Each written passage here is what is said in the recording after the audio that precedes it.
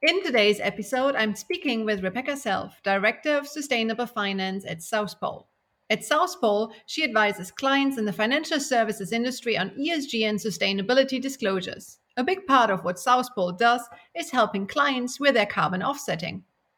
Prior to joining South Pole, Rebecca oversaw HSBC's group-wide financial services relating to sustainable finance products, such as green bonds, ESG funds, and commercial lending related to sustainability. In addition, Rebecca was responsible for HSBC's external ESG reporting and investor relations, including the task force on climate related financial disclosures and corporate reporting on the UN Sustainable Development Goals. If you want to know more about carbon offsetting, this episode is for you.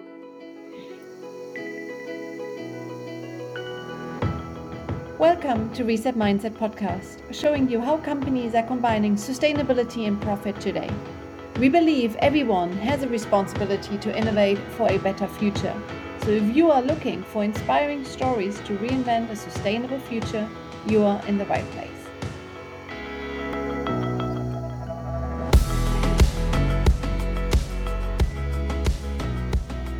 Hello everyone and welcome back to a new episode of Reset Mindset Podcast. My name is Nora Stolz. I'm a corporate sustainability strategist and sustainable leadership coach based in London.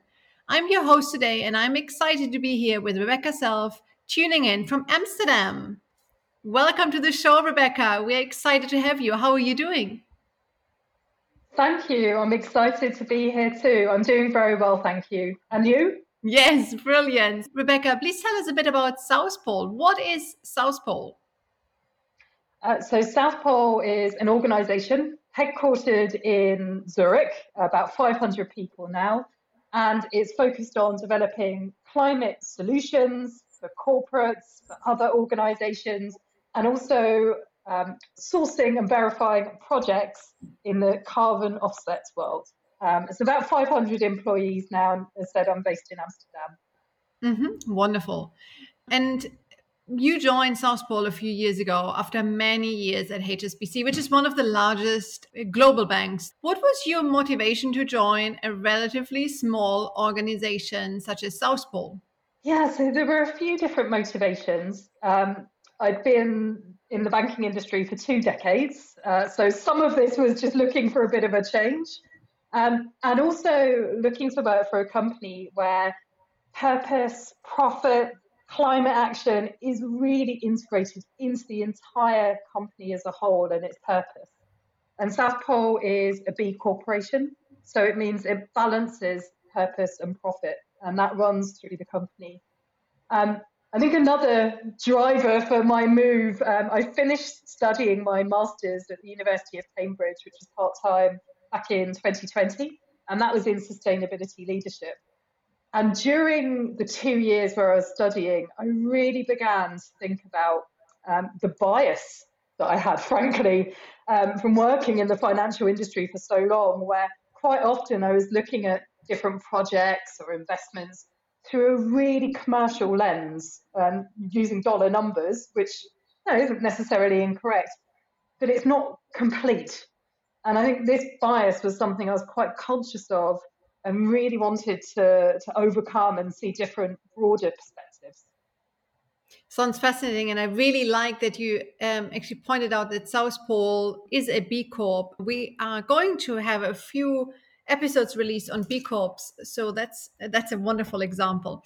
And as a director in sustainable finance, how does a usual day look like for you at South Pole? And what excites you the most in your current role? Yeah, great question. Overall, I do a fair amount of talking in the day. I was actually looking at my calendar this morning, doing a little mini review of my day and what was going on. And I had about 10 meetings today. This is the 10th and the last one. And to give just some examples, that includes meeting with my team, working on business development, so different markets we may go out to and offer climate solutions. Looking at 2 sectors. One was sovereigns, or one asset class, I should say. And then the other was real estate to look at carbon emissions, upcoming trends and calculations and refining calculations. And I also had 2 client meetings. So these are clients in the financial sector where we were talking about climate action, new and up and coming disclosures. So lots of talking, lots of meetings, and trying to encourage people along their journey. And that probably leads me on to what excites me. And for me, it's really about making that change and hopefully feeling that impact. And some of that's, well, quite a lot actually, is through data and measurement. Some through people, and that's clients, my team. And so to give some examples there, I think being able to share the knowledge that I've accrued with my team is something that's really exciting, and also hear their ideas, bounce ideas off one another, try and get some of these good solutions in sustainable finance. And then another on the measurement side, another example, it was really an exciting project to be part of. We worked as a research provider for a report released by WWF and Greenpeace. And this was looking at a methodology and an estimate of the UK's financed emissions for the financial industry. So the lending and investing emissions associated with the UK.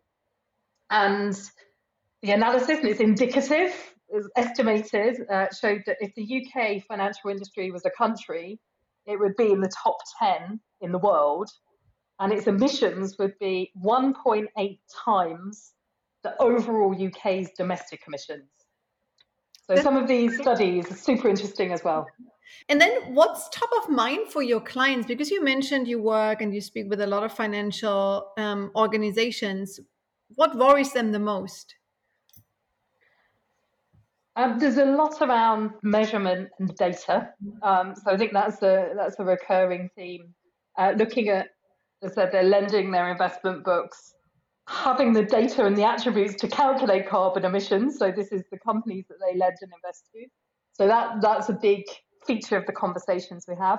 Another would be upcoming regulations, and as those regulations move to mandatory. So for example, there's the Task Force on Climate-Related Financial Disclosures. That's moving towards mandatory in the UK. So this is another big topic.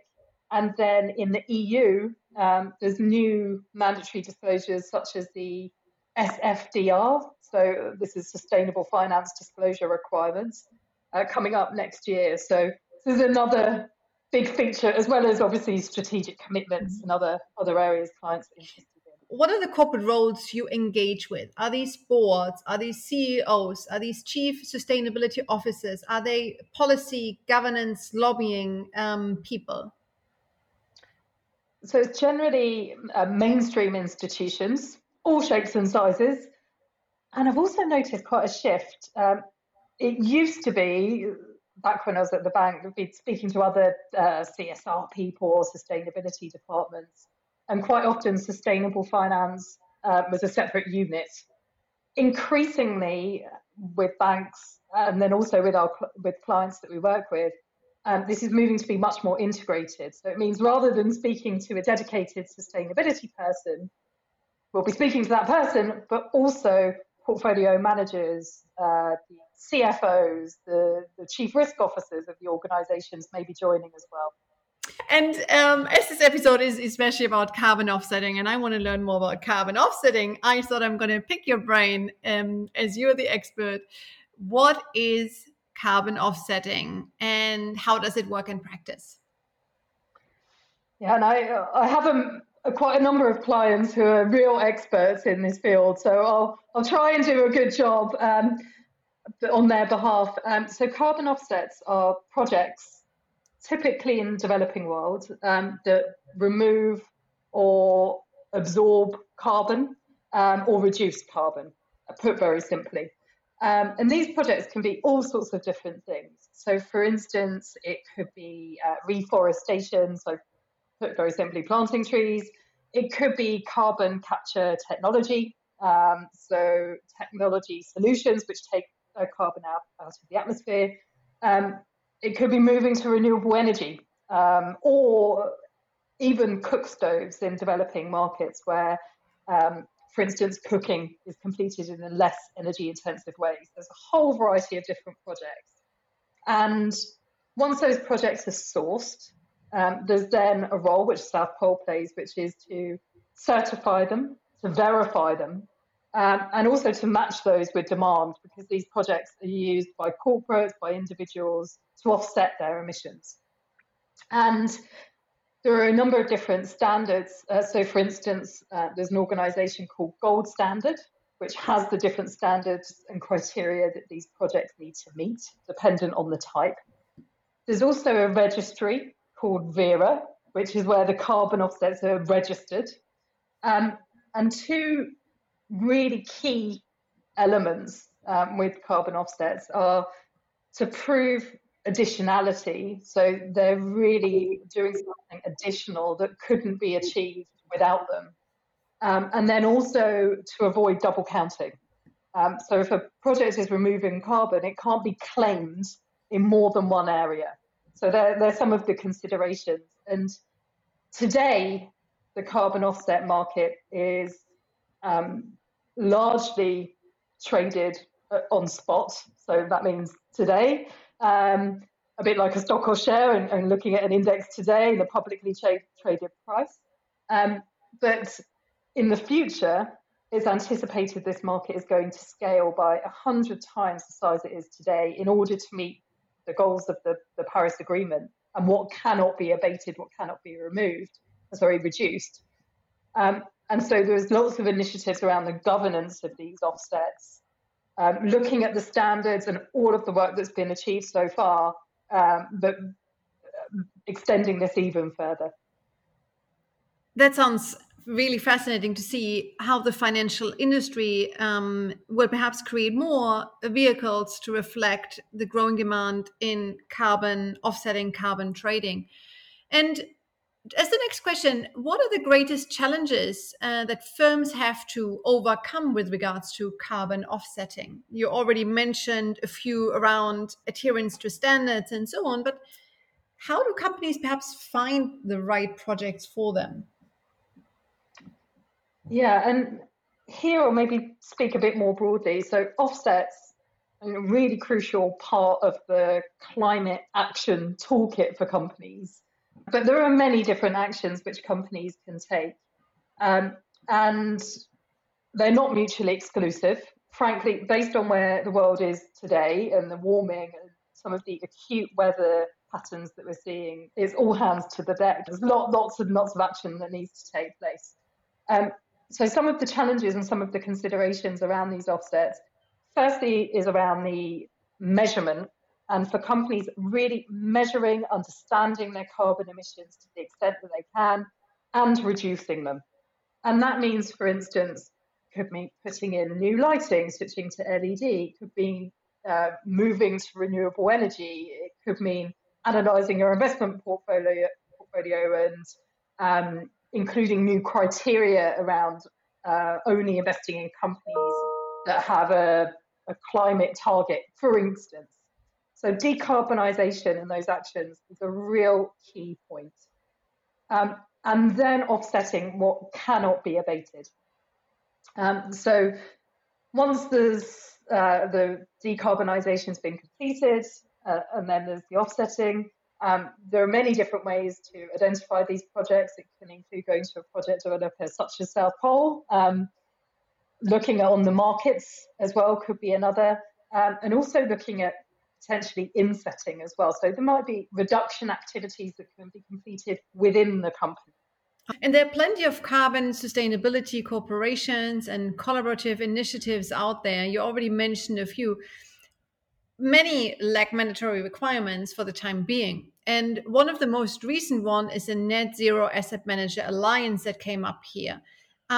What is it and why should firms in that space sign up?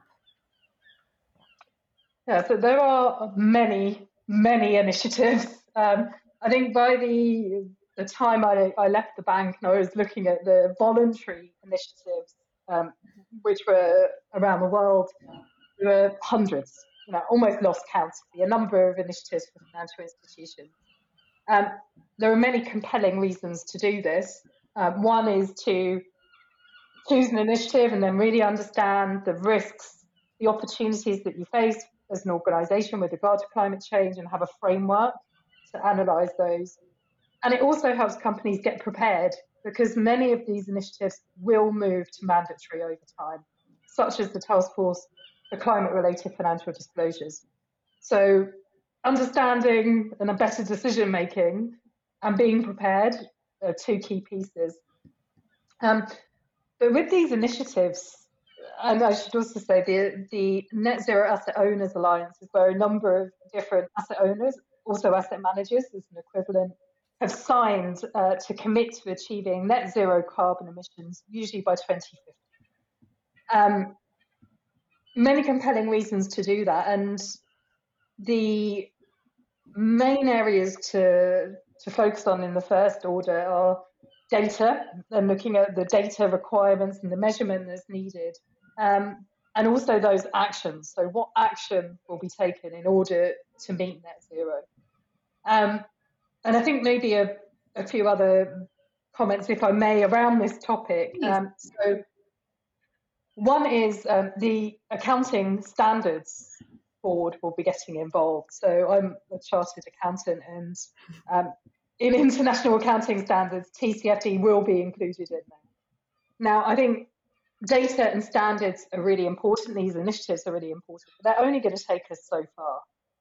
We do need mandatory regulation and requirements which are mandatory. So I think accounting is a key part of that, and the regulators are becoming more involved too.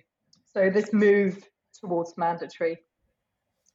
And two other brief thoughts. Another is around greenwash, and I think with many claims that companies make, and we probably each have our pet favourite. There are lots of big, bold claims being made by all sorts of companies at the moment. And as individuals, we can probably get a bit of a sense of, with our smell test doesn't quite feel right, and some of them feel a little bit disingenuous. And so that's something I'm also quite mindful of, is this overhype or greenwash around these topics, and particularly looking at decarbonisation, not overhyping and having a really rigorous basis for the claims being made is really important. So that's something else sort of thinking about quite carefully and advising clients. And a final thought was on the reasons for doing this. And of course, there are very quantitative reasons. As I said, the risks and opportunities, being prepared for the move towards mandatory. But some of it's also quite human.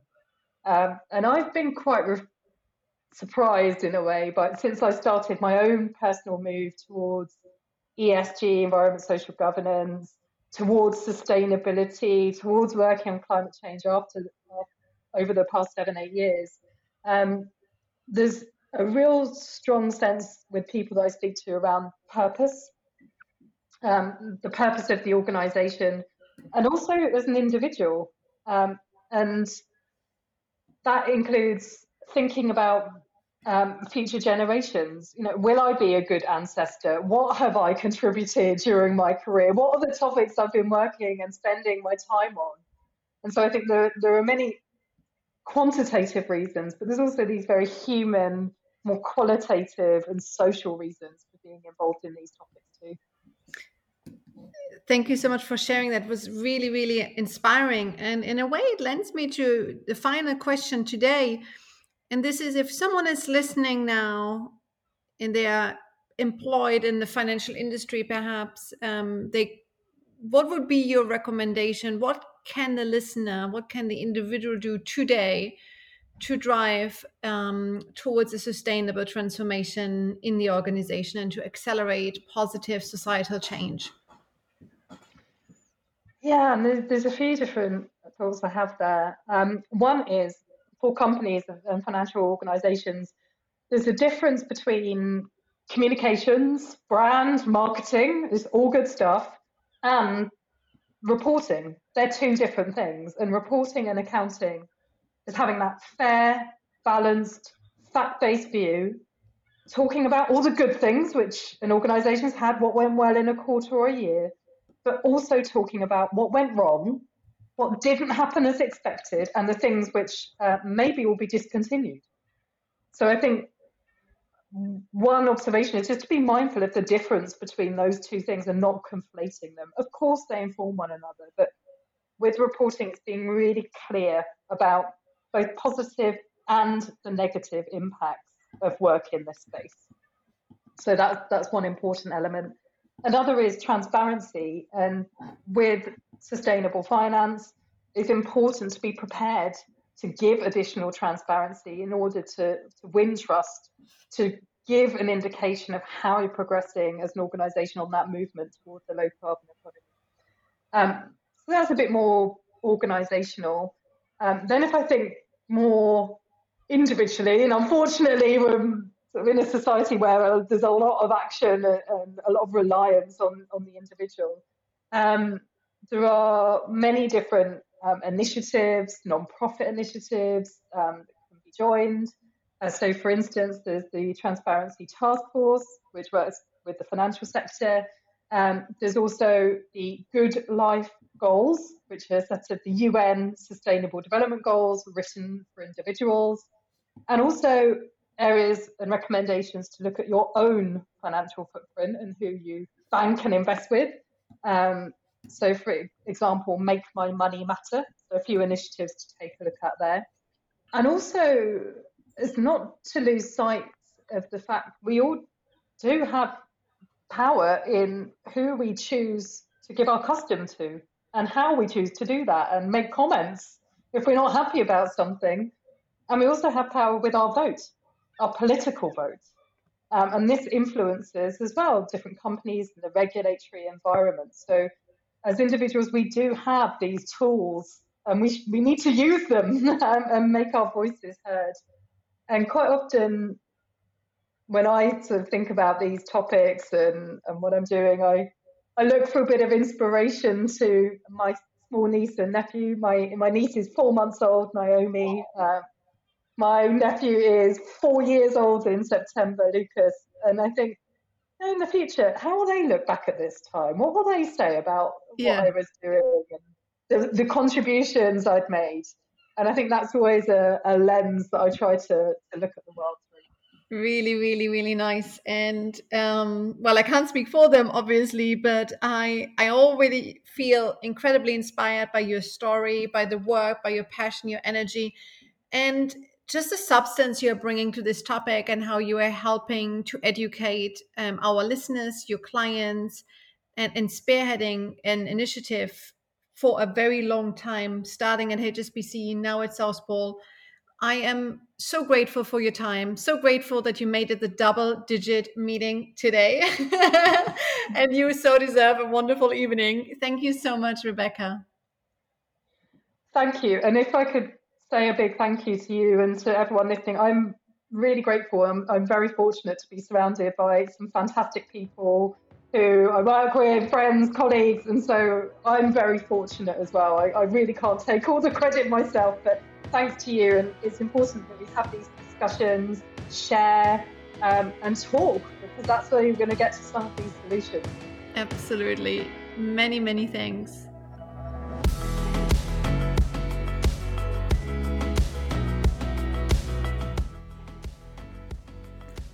We really appreciate you staying with us until the end of the episode. If you like the show, please consider leaving us a 5-star review. And if you don't want to miss any new episodes, subscribe to the podcast. Also, we'd love to hear your feedback.